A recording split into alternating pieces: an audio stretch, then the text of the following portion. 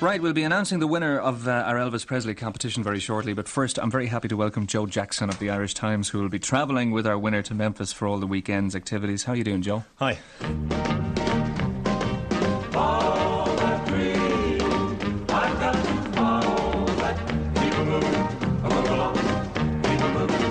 I've got to follow that dream wherever that dream may lead. I got to follow that dream to find the love I need.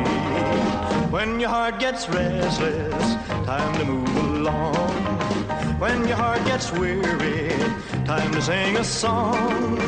But when a dream is calling you, there's just one thing that you can do. You've got to follow that dream. Follow that dream, Elvis Presley. I just want to remind you, because I said it on day one when we invited you to actually write in and to call in, that Joe Jackson from the Irish Times would be trawling through all of the letters and the recordings of all of the phone calls that you were on talking to us through. Some of the letters were verging on the edge of crazy territory, just citing Elvis titles, and anybody assuming that's going to get them to Memphis, try again in another 10 years. But some of the letters were amazingly kind of indicative of how deeply people cared for Presley. And one reason that this is important to me is I remember when Presley died, the first article I ever wrote was in Hot Press about Presley's death. But I remember meeting the authors of a book called When Elvis Died. I met them in Memphis and I said, why wasn't there any word in it of the Irish response? And the author said to me, well, we covered Britain and we thought that would be enough. So the whole area of the Irish response to Elvis's death, or what he meant to Irish people, which was very central, has never been explored. And when I read through these letters, I realised we've missed, a big area of exploration in terms of our own culture. Amazing letters. OK, we spoke to a lot of you who actually wrote. And Hello? Can I speak to Maurice Colgan, please? Speaking. Maurice Colgan, this is Gareth O'Callaghan and Joe Jackson on RTE Radio 1. Oh, good morning, Gareth. Good morning, Joe. Follow that dream, Maurice. Oh, God almighty, I'm stunned. Maurice, you and Maureen are going to be out at Dublin Airport at around about 9 o'clock tomorrow morning. Oh, that's fabulous. And you're going to board the plane to Boston via Shannon, and then you're going to hang around Logan Airport in Boston for an hour and a half, 2 hours, and then you're going to fly into Memphis. Oh, God, the dream come true. The record you just played is very apt. Very, very apt. Now, listen, I got to ask you to just refresh our memories and tell us exactly what sort of stunned everybody about your story.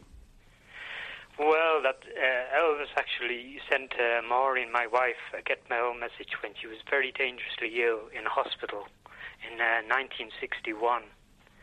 The letter read, "Dear Mrs. Colgan, just a short note to say I hope you are feeling much better. Take care of yourself. Don't worry. Everything will be all right. Sincerely, Elvis Presley." Maureen, yes. The person about whom the whole nation has heard, and we haven't heard from you, though.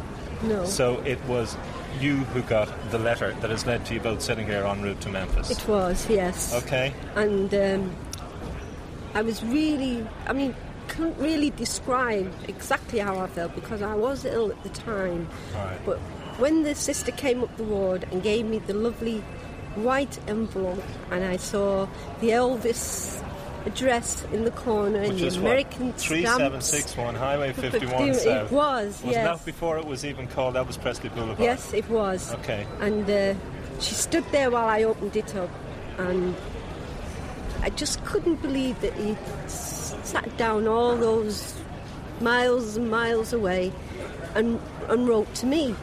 And then, of course, it came to me, Maurice must have wrote to him for me to get this wonderful message from Elvis. As we boarded the plane at Shannon, I joked to Maurice that most husbands back in 61 would have lit a candle and said a prayer instead of writing to a pop star. He said it wasn't just any pop star, it was Elvis. Happily, however, neither Maurice nor Maureen are the kind of sad, misbegotten fanatics who see Elvis as some kind of messiah. Needless to say, nor do I. Though as a lifelong fan, I am totally aware of the emotional, even spiritual power of the man and the mythical status of Graceland. Indeed, as the plane took off, I couldn't help but remember a school essay I'd written about my dream holiday in Memphis, Tennessee. This would be my third visit, but the magic remains the same as when I first wrote these words as a boy of 13. My greatest experience was when I travelled over 3,000 miles to meet my idol, Elvis Presley. It took me 3 years of working after school and during the summer to collect £250. I saw the mansion, which was originally a community church. We stopped outside the steps, and when I put my foot on his driveway, I felt as though the world stood still and everyone was happy. Gary had just shut the door of his car when I heard a heartwarming "Hi Gary" coming from behind us. I had been listening to that fantastic voice on record for over 7 years, so I immediately knew who it was. Elvis said, "Who's your friend, Gary?" And I stuttered out the words, "Joe Jackson." For months I had planned all the questions I would ask him, but now I could barely speak my own name.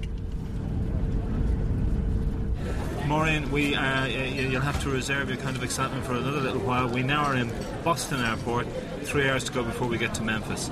But as we move en route, take me back to the very first time you became aware of Elvis Presley. I was in school, and a friend of mine had a beautiful coloured photograph stuck on the bottom of a desk. That was the first time I saw Elvis Presley. And what did you think when you saw his face? Well, I was thought he was absolutely gorgeous, of course. And the first thought was, well, he must be able to sing as good as he looks, Okay. you see. So then I went to see the film, of course. I wanted to go and see him. Which I saw film? Lovely Tender, yes. And, of course, he was everything a young girl of my age dreamt. Did you really fancy him? Oh, yes, I did, yes. Yeah? Me and millions of others. I know, you thought he was the handsomest thing on the planet. I did, yes. Well, you know that in Germany, Priscilla Boulou went to see the same film and fell in love with him too. Yeah. Not just all the fans, but even his future wife. Love me tender, love me sweet, never let me go. You have made my life complete, and I love you so. Love me tender, love me true, all my dreams fulfill.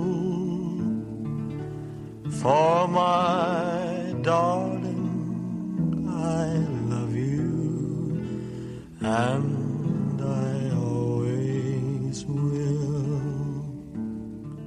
So, one song, Love Me Tender, linked Maureen, Priscilla, and no doubt millions of women in 1956, including June Waniko, one of Elvis's first girlfriends, who also was the first person to hear Love Me Tender when he sung it to her on the phone from Hollywood while making the movie. In fact, back in Dublin, I'd interviewed June for an article just hours after the Garrett show. She wished Morris and Maureen well, but also told me what it felt like to turn her own fantasies into flesh, such as getting the 21-year-old King of Rock to roll into bed. Though no, they never did go all the way, because just as they were about to on one particular morning, Elvis's mother rapped on the door, walked in, and strange as it may seem, suggested that before they do anything, June should take precautions so she wouldn't get pregnant. But didn't June find it just a little strange that Gladys Presley had been hovering around outside her son's bedroom door? She wasn't hovering. Was she was she not? sleeping in the room next door. But she stopped. The walls were thin. She heard us giggling. And I mean, we were laughing hysterically, you know, when you're just young and in love, and you just laugh and laugh and laugh. And I guess that little signal that it was quiet in there, that maybe it signaled her that something was not right. And she was right. So, I mean, we had quite a bit of quietness before the little... But she did knock. She did not open the door until Elvis said, "Come in." Have you cursed her since then for coming in? No. Have you not? No, because, see, that makes me special. I'm the one that got away. You are, yeah. Only because of Elvis's mother. It's for you. It's God calling. But did you not? I mean, when you were older and you looked at him, we'd say, and most women I know, and even I've talked to someone like Gordon Stoker, who said that like 68, 69 back in Vegas, said the man was so sexually attractive and dynamic at that particular stage too. Did you not look at him again and say, well, God damn it? Oh, yeah, in 69 when I went out there to sing? Oh, yeah. I mean, you can't quote me on right. this. Okay, well, tell me. What? I felt like I was going to stick to the chair. Well, yeah, okay, yeah. That's what I've heard. That's what I've heard about. That was 69. in 69. Yeah. And, I mean, he was the most gorgeous thing. He was, yeah. And, I mean, his sideburns were a little too thick and too long. Okay. And his hair was dyed jet black. Yeah. But that did not distract from this gorgeous, tall, thin creature up there. Right. June Waniko, who also claims she'd have become Mrs. Elvis Presley if it wasn't for his manager, Colonel Tom Parker, who stopped the relationship in its tracks, afraid that if Elvis married, he'd lose his appeal to female fans. Then again, did Elvis want to marry at 21? I doubt it. Even though he may have acted like what June calls a real southern gentleman, he also took full advantage of all the groupies that went back to his room. Sometimes 3 at a time, sometimes as young as 14. And he brought a series of showgirls back to Graceland when he and June were dating. The cad. Even so, many fans saw him less as a sex symbol than simply as a singer with the kind of voice that could help you through troubled times. For 20 years, I've had a miserable life. Family illness almost crippled me. But Elvis helped me keep my sanity. Daily, I close my eyes in the quietness of my room and turn on my player. I imagine myself all alone with the King. Pretend he's singing for me. Meditate on the words of all his love songs or dance around the room to the lively beats of his rock and roll songs. I find myself in another world, a wonderful world, a world I do not want to escape from. But then the tape is over and I return to reality. The morning he died, I was up at 7 a.m. to get the breakfast ready for my husband. I turned on the radio and they were playing all Elvis songs. I was singing along and delighted to hear them. Then they announced Elvis had died. I broke down and sobbed my heart out. 10 years later, I had problems and contemplated suicide. Elvis appeared to me in a dream. He told me how much I had to live for, and he was right. I never looked back. My first recollection of Elvis was 1958. Then came his ballads like Are You Lonesome Tonight? When his music was played at the tennis club, you could be dancing with Adrian Mole and think he was Prince Charming. But when the local parish priest heard It's Now or Never, he nearly flipped his lid. I don't think anyone really understood the words of that song until the priest put it over on the altar. Come hold me tonight, kiss me my darling, tomorrow will be too late. So the young got a scathing lecture from the pulpit on the evils of this man. It was a mortal sin to listen to his music, but it did no good to tell us how evil Elvis was. Like water off a duck's back, we took no heed. We'd discovered hormones for the first time. I am a 12-year-old girl and I think Elvis is brilliant. One day we were out shopping and saw an Elvis tape called The Essential Collection. It had all my favourites. Finally, I saved enough money and bought it. Last year on my holidays I climbed Croagh Patrick on a pilgrimage. It was hard, but as I climbed I sang Can't Help Falling in Love. It gave me strength. While most of my friends like Boyzone or the Spice Girls, they think I'm odd because I like someone who has been dead for 20 years. But I don't mind because lots of other children probably like Elvis too.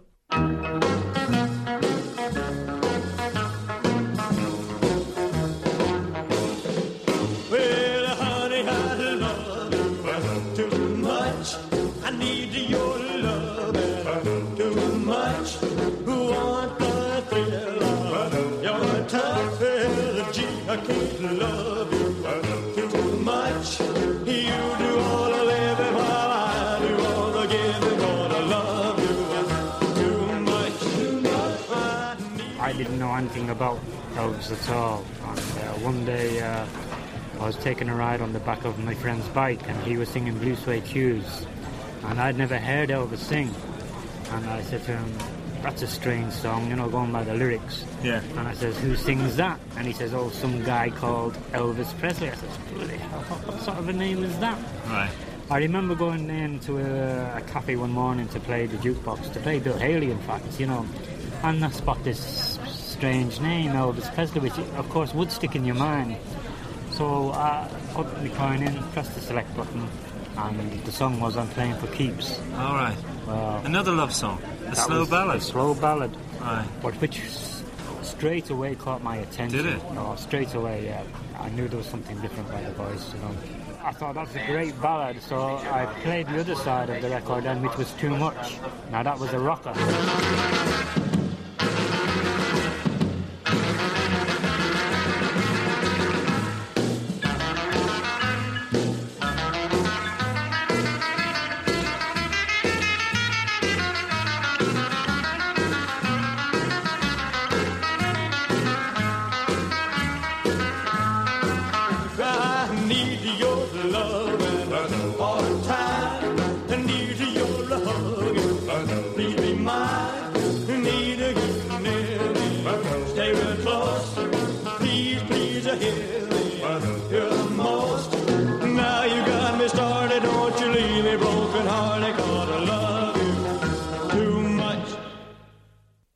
Morris, come over to me here in Memphis Airport. You were singing a few bars of what song as we approached? Help me information, give me Memphis, Tennessee. Well, you got it. Well, we certainly have. We've arrived and it's roasting. Yeah. Okay. Yeah, God, I can't believe it. It's absolutely incredible, isn't it? By this stage, our body clocks were telling us it was about 4 in the morning, but it was only 10 p.m. in Memphis. Even so, we had just enough time to drop our bags in the hotel and grab a cab to Graceland. It took about 20 minutes to get there, with the driver explaining he could only take us so far because all the streets near the mansion were cordoned off. He dropped us in the Elvis Presley shopping plaza, directly across the street from Graceland, and before joining the candlelit vigil, we sat at a small wooden table to try get our bearings and to soak up the atmosphere. It was a suffocatingly hot Mississippi night, and the crickets seemed to go into overdrive as soon as I turned on the tape recorder. We're sat here and there's blue police lights flashing, there's crowds milling all over the road. I can hear Elvis singing clearly in the background, and my heart is reaching back to 1957 when I first heard the young Elvis singing a song on a jukebox. And here I am, thousands of miles away, over in America, in Memphis, where Elvis lived and sang and made the records, where thousands upon thousands of people are coming year after year after year for some strange, peculiar reason. And I know it's strange myself, because I don't know why I loved Elvis so much. Beyond his voice, beyond the music, there was something in the nature of the man itself which was compelling. And it's difficult. I'd have to be a poet to express the sort of feelings that people like taxi drivers and barmaids and people in shops have spoken of Elvis to me. And I'm a rationalist, and there's no way of rationalising this sort of thing. You know, it's just an incredible moment in my life. All right, but it is we're talking about a world of emotion. Yeah. You either feel this, yeah, or if you don't feel it, you really on an feel intellectual level, you know, and I can speak on both levels. There's no explaining it. You know, it's beyond the rationality of a scientific understanding. Right. You know, it's deeper than that. Reaching out for something that, like, people look for things, you know, something special in their life. And Elvis really filled that special spot for millions of people around the world.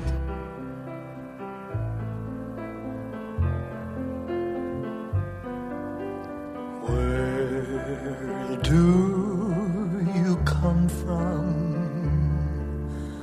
Tell me who you are. Do you come from another world, or from some distant star? Oh my God! Who is it? Joe. Jackson, you are. I know who I am. I'm Tom Mahoney. How are you doing? Mike Comfrey. I haven't seen you since the record fairs with Cliff. He's around, is he? Yes, there he is. He's within here anyway. So say hello to RTE. Hello, RTE from outside the gates of Graceland. Okay, so give your name. Tom Mahoney. What are you doing here? Over visiting Graceland. All right. From Ireland. Third time over, love it. All right, all right. What about this crowd? I was just talking to, I mean, what do you think? Is this a regular... I've only been This here is the once. biggest, I think, so far. And the age group? Unbelievable. Isn't it? Young to old. Right. The reckon Okay. 87 was big, but there were around about 65,000 people here today. The whole day. Yeah. Well, on the news, we've just come up from the hotel and it was saying there are 30 to 40 and they're expecting 50 now. Yeah, for that's tonight. unbelievable. I mean, the queue is stretching right across the road. But it really is hard to get people back home to understand that it's not necrophilia, it's not tacky, it's not cheap, it's a celebration. Well, this It's is a great joyful feeling, which is very strange outside his It is, yeah. You know what I mean? This is it, as you say, it's not necrophilia. We love the music. It's great entertainment around here. The people really enjoying it. It's great to see so many people. How did I find you? How did you find me? I couldn't believe it.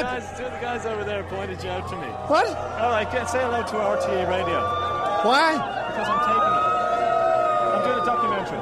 Oh, you're doing it for... Yeah, okay, so... Well, I'll tell you about last night first. First tell me who your name is. Give me my name Oh, to tape. Cliff Moore. Where are you from? Lurgan, County Armagh. All right, okay. Yeah. All right, so what on earth are you doing standing outside Graceland on Elvis Presley's anniversary? I was waiting for the bus. All right. Tell you about last night. No, tell me why you're here, though, here, just for a soundbite, to use your clip. Well, when I heard in 1957 the song Rock and Roll Will Never Die, and rock and roll is here to stay, I foolishly believed it. All right. So I'm still here. All right. Oh, obviously he's dead. There's no doubt about that. But really, for us in Ireland or England who had never seen him when he was alive, we played the records, we saw the films, we saw the photographs. We're still doing the same thing. Good point. You know. Right. So just that the records obviously, are not as new. Yeah. Obviously he's dead, but to us, we never saw him in the first place. All right. And provided we are still getting the CDs now, the videos now, right. the films, he's still alive to us. Well, now, there's a song. It's midnight. It's August the 16th. It's just hit the date. And they're playing That's Someone You'll Never Forget. Yeah. Not true, isn't it? It is. These guys are big time over here. And we have the winners of the competition wrapped around each other outside the gates of Graceland.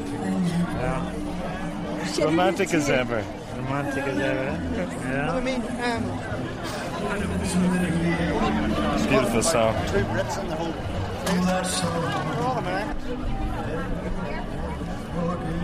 Maureen just went up to the gate and touched the gate. I did. Yeah? Yes. She's all emotional now. What feeling ran through you when you touched the gates that you've seen pictures of for 40 years? Just that he stood there, you know.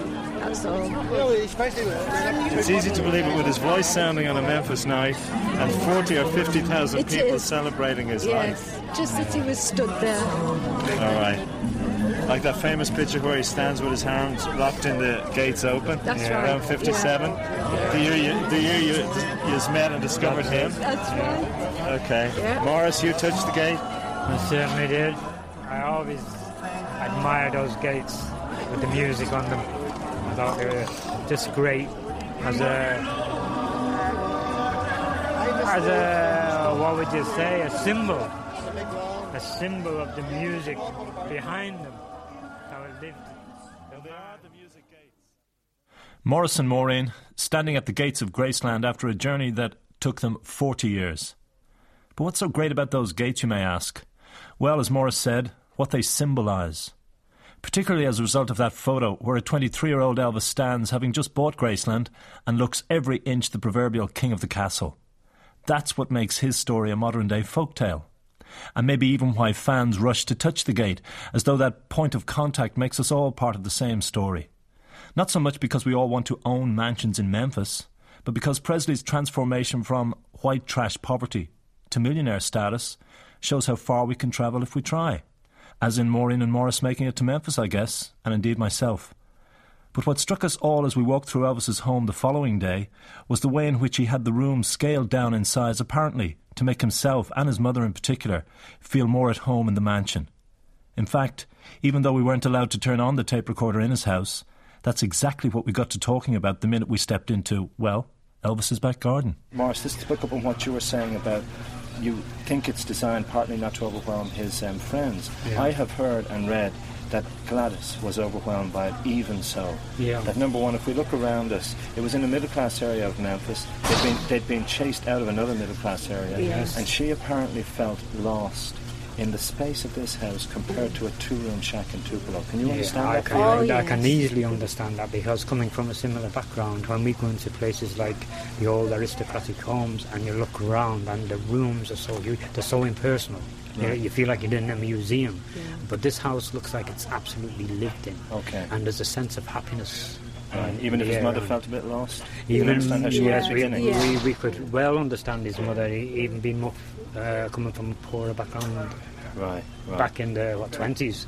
Yeah. You know, in the days of the Grapes of Wrath of von Steinbeck. Yeah. You know, it's a huge jump, a huge jump. But it's a great jump too, isn't it? It's a miraculous jump for them. Yeah. I said when we were standing and we were being kept waiting at the steps, I was saying that it must have been magnificent for him at 22 to have moved from Tupelo to Lauderdale Courts estate to various houses, and then to just stand in front of this and say, "This is mine." Yes. Can you imagine? And say to your mum and dad, "This is yours." This is it. Yes, Can you imagine Elvis in the privacy of, say, of his own bedroom, actually hugging himself, thinking, "This is all mine"? Yeah, he would. You would, wouldn't you? Because that's the type of person he was. You know, you'd have to sort of celebrate it personally, where no one could see you.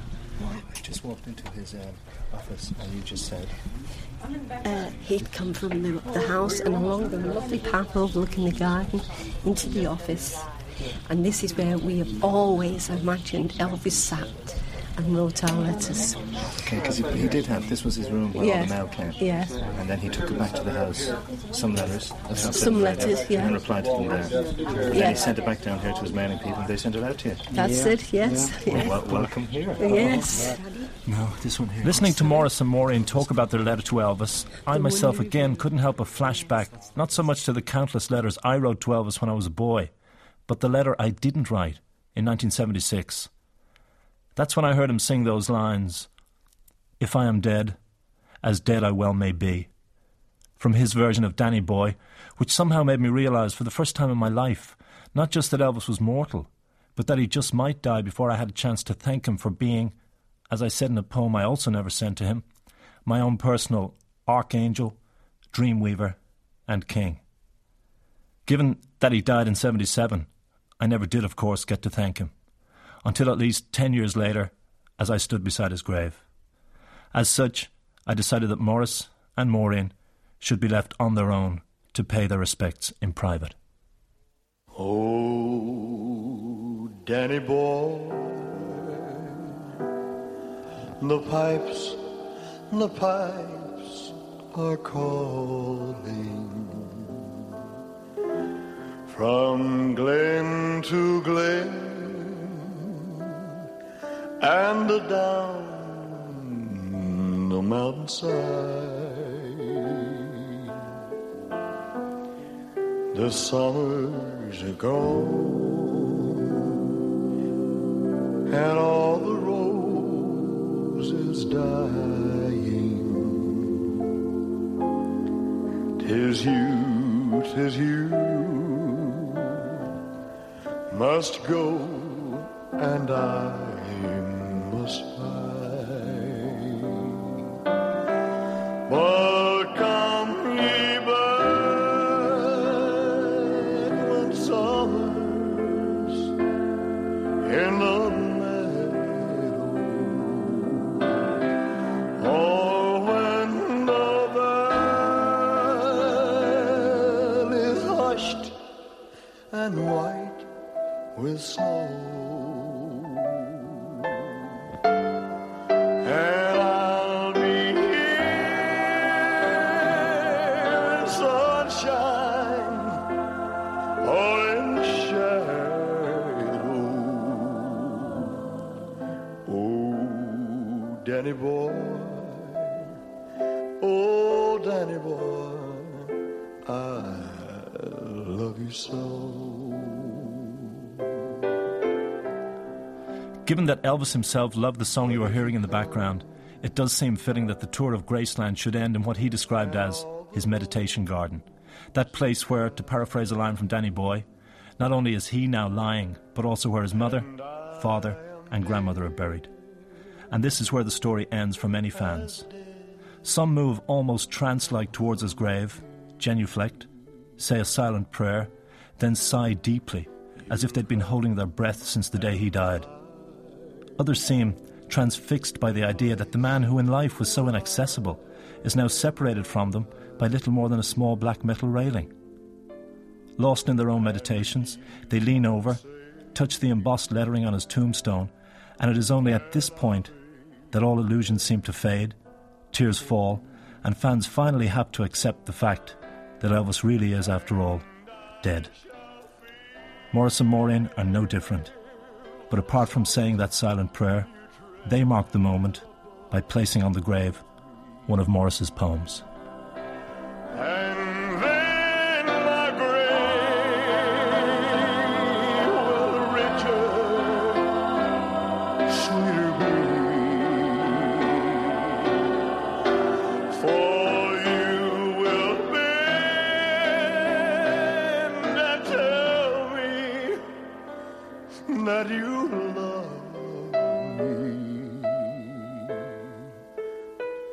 and I shall rest in peace until you come to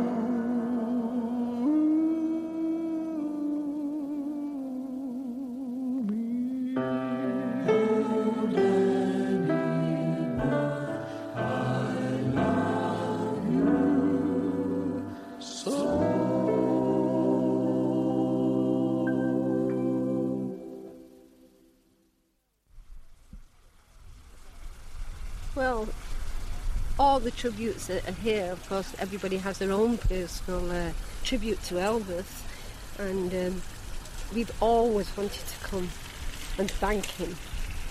We didn't make it while he was alive and with us, and this opportunity came, and now we have actually come and paid not only our last respects to Elvis, but to thank him so much for those wonderful letters he wrote to us in 1961.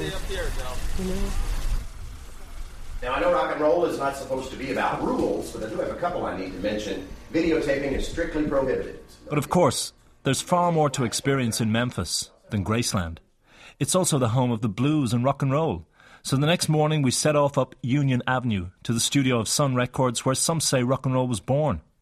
Either way, it was here Elvis came as a boy of 18, parking his Crown Electric pickup truck outside and shuffling into the tiny front office, mumbling shyly about how he wanted to make a demo disc for $4. But more than this, Sun Records also was a studio rock visionary Sam Phillips opened in 1950 to record the kind of black blues singers he'd often seen late at night on Beale Street, such as B.B. King, Howling Wolf, both of whom recorded at Sun Records. Later, it became a rallying point for budding rockabilly stars, many of whom got their break at Sun, including Carl Perkins, Jerry Lee Lewis, Roy Orbison, Johnny Cash and, yes, Elvis. But let's listen to our tour guide from Sun Studio, Mike Conway, pick up the story at this point. Now, legend has it Elvis came here in the summer of '53 to make a custom record for his mother's birthday. It's a nice legend. It's not the truth. Yeah. It was the summer of '53 that he came here, but Elvis's mother's birthday is in April. Also, the Presley family was so poor at the time, they didn't own a record player. So it's more likely that Elvis was here hoping to be discovered. Now, don't get me wrong, Elvis was a good boy who loved his mama. But he was here hoping Sam Phillips would hear him sing. Well, Elvis's timing was off. The day he showed up, Sam was not here. It was Marion Keisker who taped Elvis's custom record session for him. Now, on that day, Elvis recorded a song called That's When Your Heartaches Begin. And I'm going to play for you now that actual recording. So picture a hot Saturday afternoon in the Memphis summertime. Elvis is a nervous 18-year-old boy with a dime store guitar. He's standing in front of a microphone in a recording studio for the very first time in his life. If you find your sweetheart in the arms of a friend. That's when your heart leaves you.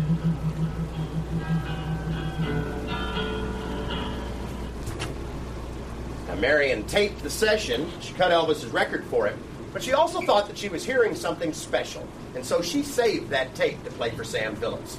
Now, when Sam heard it, boy, he was not impressed. In fact, he was so unimpressed, it took a whole year of Elvis hanging around saying, "Hey, Mr. Phillips, remember me," before Sam finally invited him in to make his first professional record. Well, that's all right, Mama. That's all right for you. That's all right, Mama. Just any way you do it, that's all right. Hey, it's all right. That's all right, Mama. Any way you do. Well, Mama, she done told me. Papa done told me too. Son, that gal you fooling with, she ain't no good for you. But that's all right. That's all right.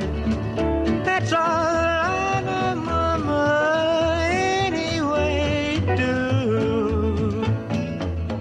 The next and final stop of our weekend tour to Memphis was the Elvis in Concert 1997 in the Mid-South Coliseum. Yeah, you heard that right. Elvis headlining his own memorial concert 20 years after he died. That's what we were promised, courtesy of video technology, which would fill 3 giant screens with images of Elvis, while on the stage below, the music would be played live by all his original musicians, from the 50s such as Scotty Moore and DJ Fontana, right up to those who backed him on his final tours of the 70s like Ronnie Tutt and James Burton. Making the whole event even more memorable was the fact that Elvis had actually played in this particular auditorium in 1974. Likewise, there were rumours that Priscilla would be appearing, and maybe even Lisa Presley. Both did. Indeed, for many, the highlight of the night was a video of Lisa and Elvis singing Don't Cry Daddy, which unfortunately we're not allowed to broadcast, but this was simply this live recording of Elvis with Lisa's voice dubbed.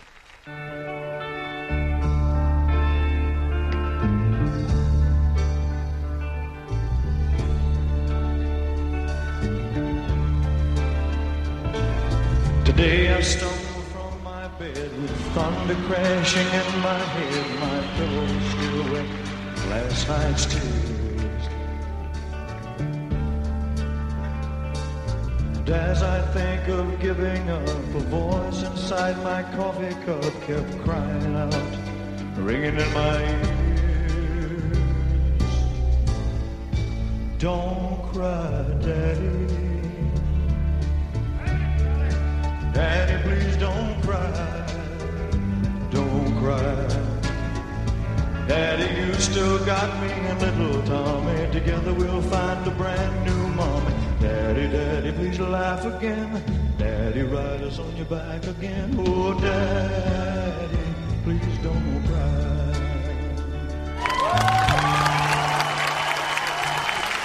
I can think of no greater way to pay tribute to Elvis Presley. I honestly wish you were here today to see this.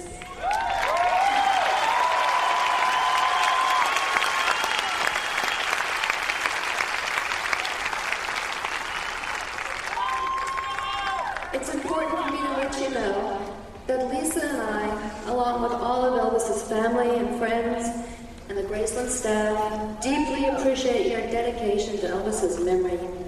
We felt tonight would be a special and meaningful way to thank you for your never-ending loyalty. Thank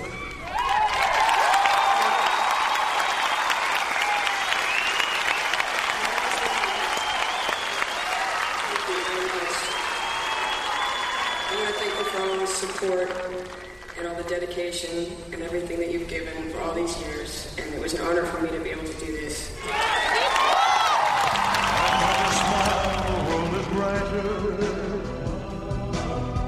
You touch my hand and I'm a king. Your kiss to me is worth a fortune. Your love for me is everything. I guess I'll never know the reason why you love me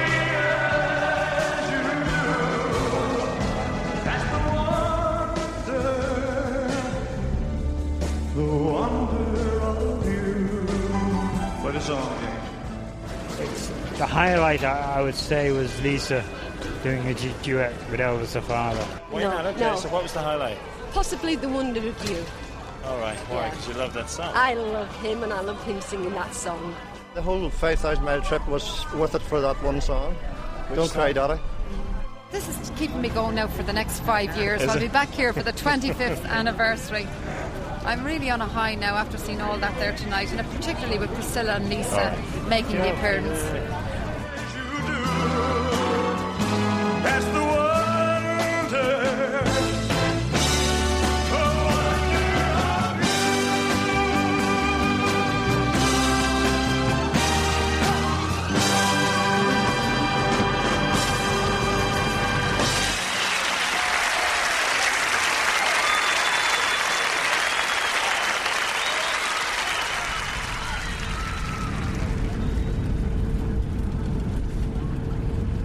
Of course, one fantasy remains. On the plane back home, I couldn't help but think, what if I had been able to actually talk to Elvis Presley, interview him? Like, say, for example, Elvis, why is gospel music so central to your life? The gospel thing is really what we grew up with, more than anything else. From the time I can remember, like 2 years old. When I got old enough, I started to sing in church. Is that how you got into music? Well, it's one of the ways. One of the ways. Yeah. I think it more or less puts your mind at ease. It does mine. You've got to follow that dream wherever that dream may lead. You got to follow that dream to find the love you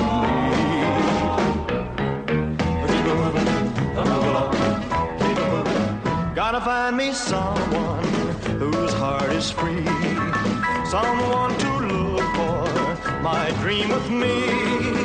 And when I find her, I may find out that's what my dreams are all about. I've got to follow that dream wherever that dream may lead. I got to follow that dream to find the love I need. I've got to follow that dream wherever that dream may lead. I got to follow that dream to find the love.